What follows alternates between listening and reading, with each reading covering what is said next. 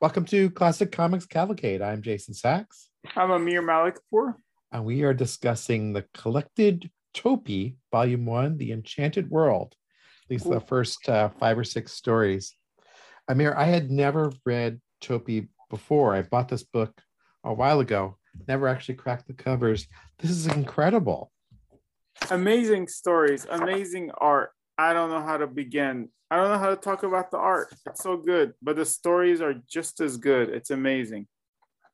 Political, socioeconomical, aspirational, whatever other stuff, vocabulary I don't know how to use. It's amazing. Poetic. How do you describe this artwork? You can see the strong influence on Walt Simonson. Oh, yes, that's right. Yeah. Walt Simonson is a big fan of his too. Yeah. You can see it in the fine lines and the detail, but there's so much going on here that it's really hard to explain his artwork, right? Mm-hmm. It almost seems like doodling that makes sense. Also, I see Gustav Klimt too, which is crazy a little bit. Oh, absolutely. And it's European, so they get to take their time and be detailed, as opposed to monthly, where you just have to half-ass some of the pages. Look at a random page like page 46, where we have the lighthouse keeper standing on the shoreline, and just the noodly detail around the rocks and the growth on the rocks there at the very beginning. It really brings that scene alive. And then lower down there, you see a wrecked ship. And there you could see kind of not every board on the ship, but all the detail of that kind of fills out the ship and gives it a sense of texture. Mm-hmm. It's just also gorgeously rendered.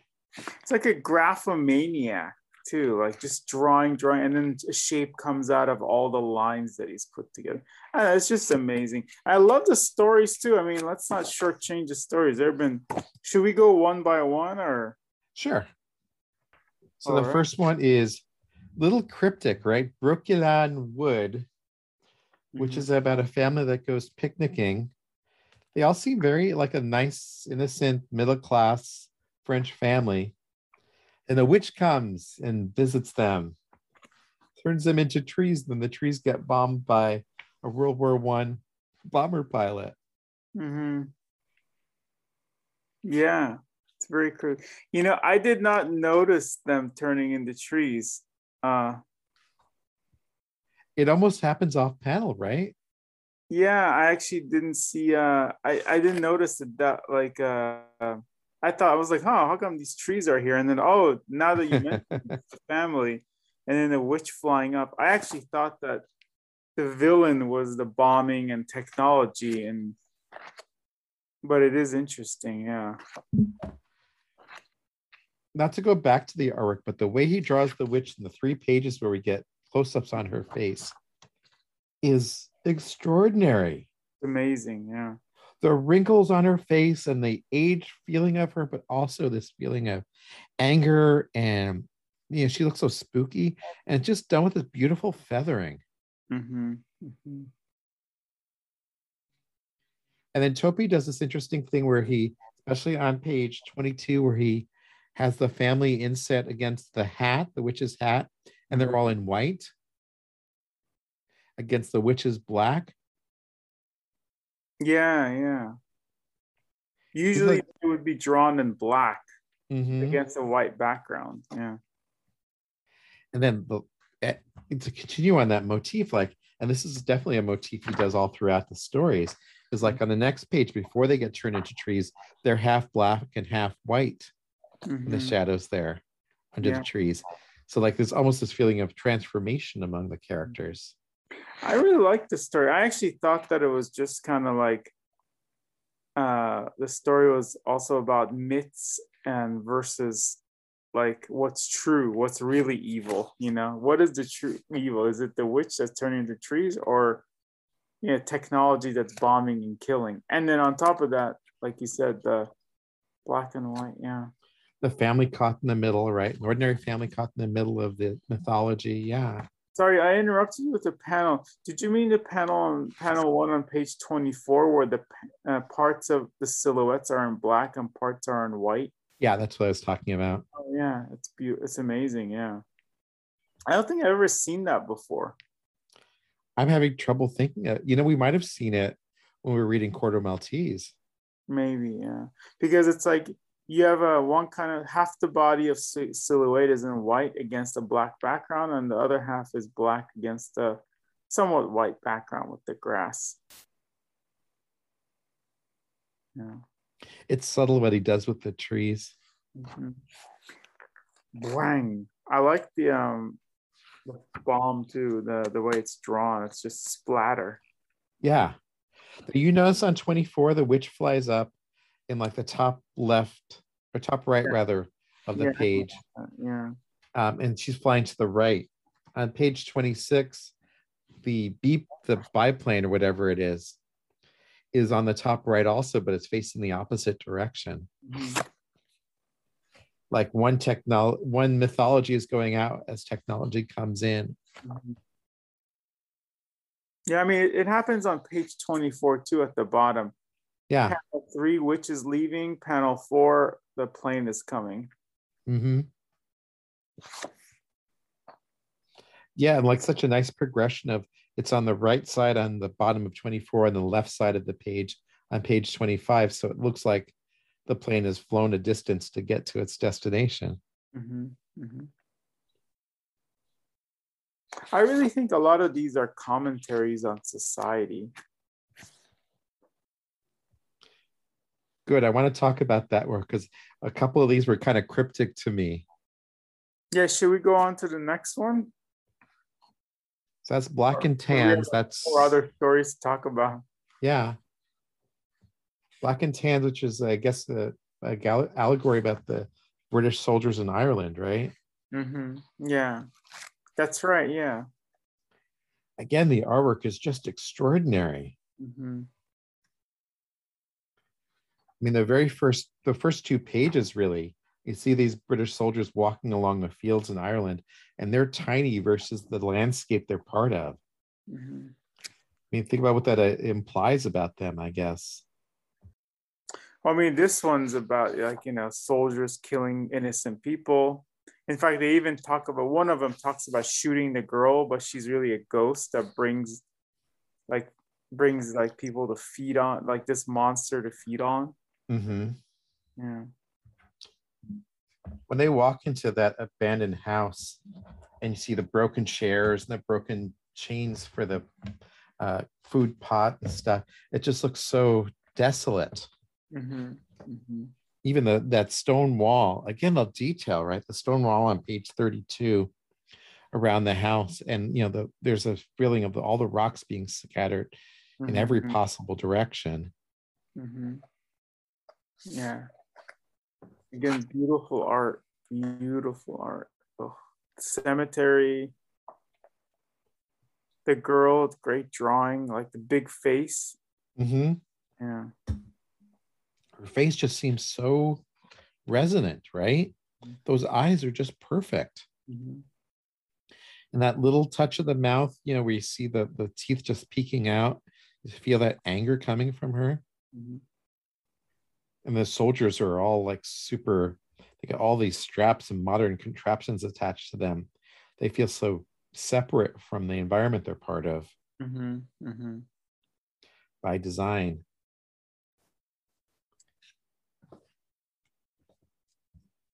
And then the ending with that beautiful use of black. Oh, yeah. Again, I'm not sure I've seen a lot of other comics that have done something like this. The soldiers disappear into this castle that may have a monster in it. We get a close-up of the blackness that they're disappearing into. And the bottom of page 39 is just a single panel of black, quarter page of black. Mm-hmm. And it's such a courageous thing to do too. Such a bold storytelling choice. Mm-hmm. And then the next page, they went through a grossly painful end. with the blood coming off of the panel into the page. Oh, such a beautiful touch, right? Mm-hmm. Even the detail of like on the last page, the girl walking up the hill towards the tower, and she's just tiny. She's almost like a speck, maybe a millimeter in size, against this enormous landscape she's part of. It just makes you feel like this is just one tiny instant in the middle of all these other uh, cases of oppression or terror visited upon these Irish people. The third story is about the lighthouse keeper, Solitudinus Morbus. I should look up some of these references, right? I'm curious if Cuchulainn is an actual like being in Irish mythology or something. I think so, but when I looked it up, Cuchulainn is actually like this handsome like character. So it didn't really add up, but in this case, and it's a guy, and I think from what I understand in that story, it was a woman.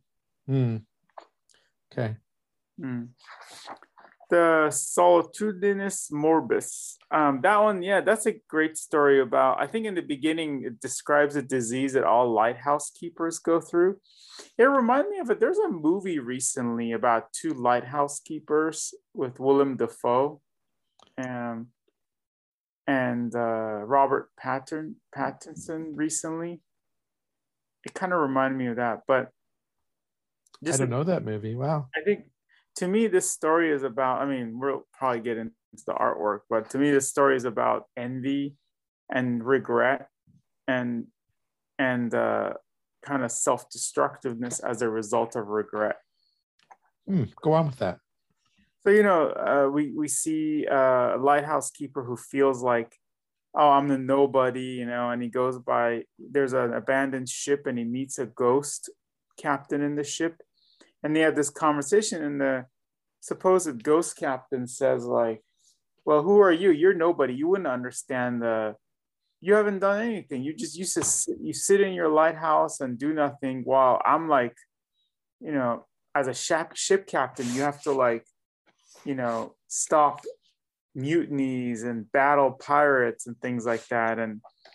And in his conversations, the lighthouse keeper starts saying, well, you know, didn't you see I stabbed so-and-so? And there's actually pretty funny stuff too. Is like when he says, like, yeah, I stabbed a sea monster or something, or a shark. And he's like, oh, it's probably just a dead dolphin. Or like, did you cut yourself trying to get your meal and that's what the blood is, you know? And basically they go back and forth. And finally, the lighthouse keeper recognizes that the captain looks like him. And it is him. And then they'll end up, and at the end of the book, they find the lighthouse keeper's body dead in like one of those divers, and then they take the mask off, and the lighthouse keeper is actually the captain. So, what do you make of that juxtaposition? Because I had trouble with that. I'm not sure I made sense of it. I thought of it as him imagining himself as the captain and going on adventures instead of sitting in the lighthouse and not doing anything. And then at the end, trying to make up for it by doing that dive and basically ruining or killing himself, basically. But he got the jewels that symbolize the fact that he was able to feel like a captain. He was getting the rewards of being a captain. He died trying to get that glory, which wasn't really useful. It wasn't really his either. Yeah. Well, I like that. I like that reading of this. It's really kind of two sides of his own personality. Yeah. Again, the artwork is just astonishing. Mm-hmm. The scene where he's walking along, the very first page, where you see that long kind of ambling pathway against these horrific, but these wild seas. Oh, it's just beautiful. Almost it looks like it's the pathway goes in this kind of random direction. And the tiny figure of the lighthouse keeper at the edge there, dreaming of being a captain, dreaming of actually being out there in the sea, but separated by those enormous cliff walls. it's really, I mean, this and the next story, Crawl, they're very similar in that people or characters not wanting to be what they really ended up as. A good call out. Krull, I think, is the most fun story in the book to me. Yeah, and then there's also like it's just there's a third story with after Crawl, which is about a child eating goblin that doesn't want to do that but has to do it to keep the family business going as a child eating goblin. Right. And then the next one, it's about this, I think it's also a goblin, right? Or like a creature that protects this mushroom. And he wants to go on adventures and rule countries and be a prince and not sit on the mushroom. And he ends up getting to do that, but then he becomes such a terrible ruler that he gets assassinated by the very mushroom that he used to protect. So it's like all these last three stories that we read, which is halfway through the book, all are about characters who don't want to be who they are. Yeah. Yeah, who are unhappy with their work with their existence in some way, but who are also feeling trapped in it, right?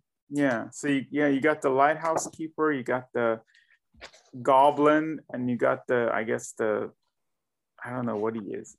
Frog, or the not the frog. Excuse me. He's the goblin. Yeah. He's a goblin. Yeah, I guess he's a different kind of a goblin than the one that eats kids. Yeah, there's clearly, like, we start to think about it, there is a lesson here about contentment and accepting who you are. What's different, one of them, like the Krull story about the goblin who doesn't want to be the evil goblin or whatever, he has a choice of not doing it. He can, whereas in other, and so as does the lighthouse keeper, but maybe the goblin that protects the mushroom was too ambitious. It's the other end. Yeah, or maybe he was also corrupted in his own way. Yeah, but because he was just he was so rapacious as wanting to do something different that he became, this horrible person. I really enjoyed these stories. I mean, they're pretty quick too. The contrast in Krull between, like, the picture of the girl's terrified face on page 62, she's holding that doll and she looks horrified. That first glimpse of Krull, like, he looks terrifying, right? He looks like he's legitimately like one of the scariest creatures. And then the last page 68, where he's got his head down on that motherly head, or motherly lap rather, and he looks so sweet and content and childlike. It's just this charming juxtaposition, Yeah, and even mixed in that is The King and the Crow, which is about this king who's a statue. There's just a statue of a king, but it has kind of the soul of the king inside it. I didn't get to read that one, but you didn't get to. Okay, so we could talk about that the next time we talk about these. Yeah, overall, I'm so glad we got to read these. I can't recommend this book highly enough.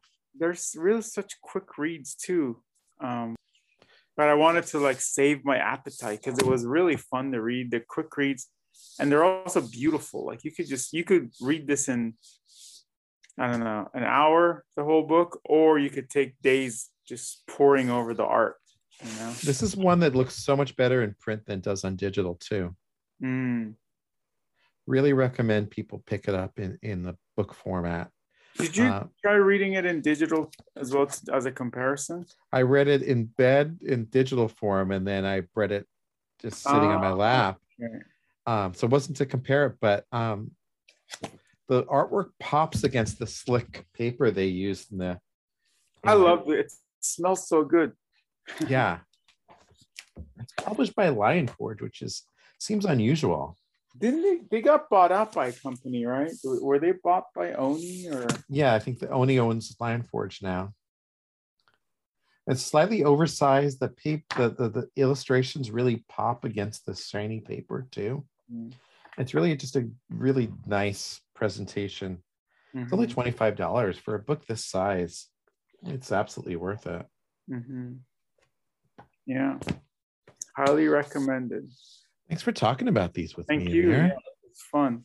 This is really fun. I should have read more. Sorry, I didn't. I started reading onward and I thought, no, I should limit ourselves to these stories. But it's really quick read. I was very surprised. I was like, wow. I'm putting the other volumes on my Christmas list. Mm-hmm. Cool. Awesome. Thanks, Amir. Thanks, Jason.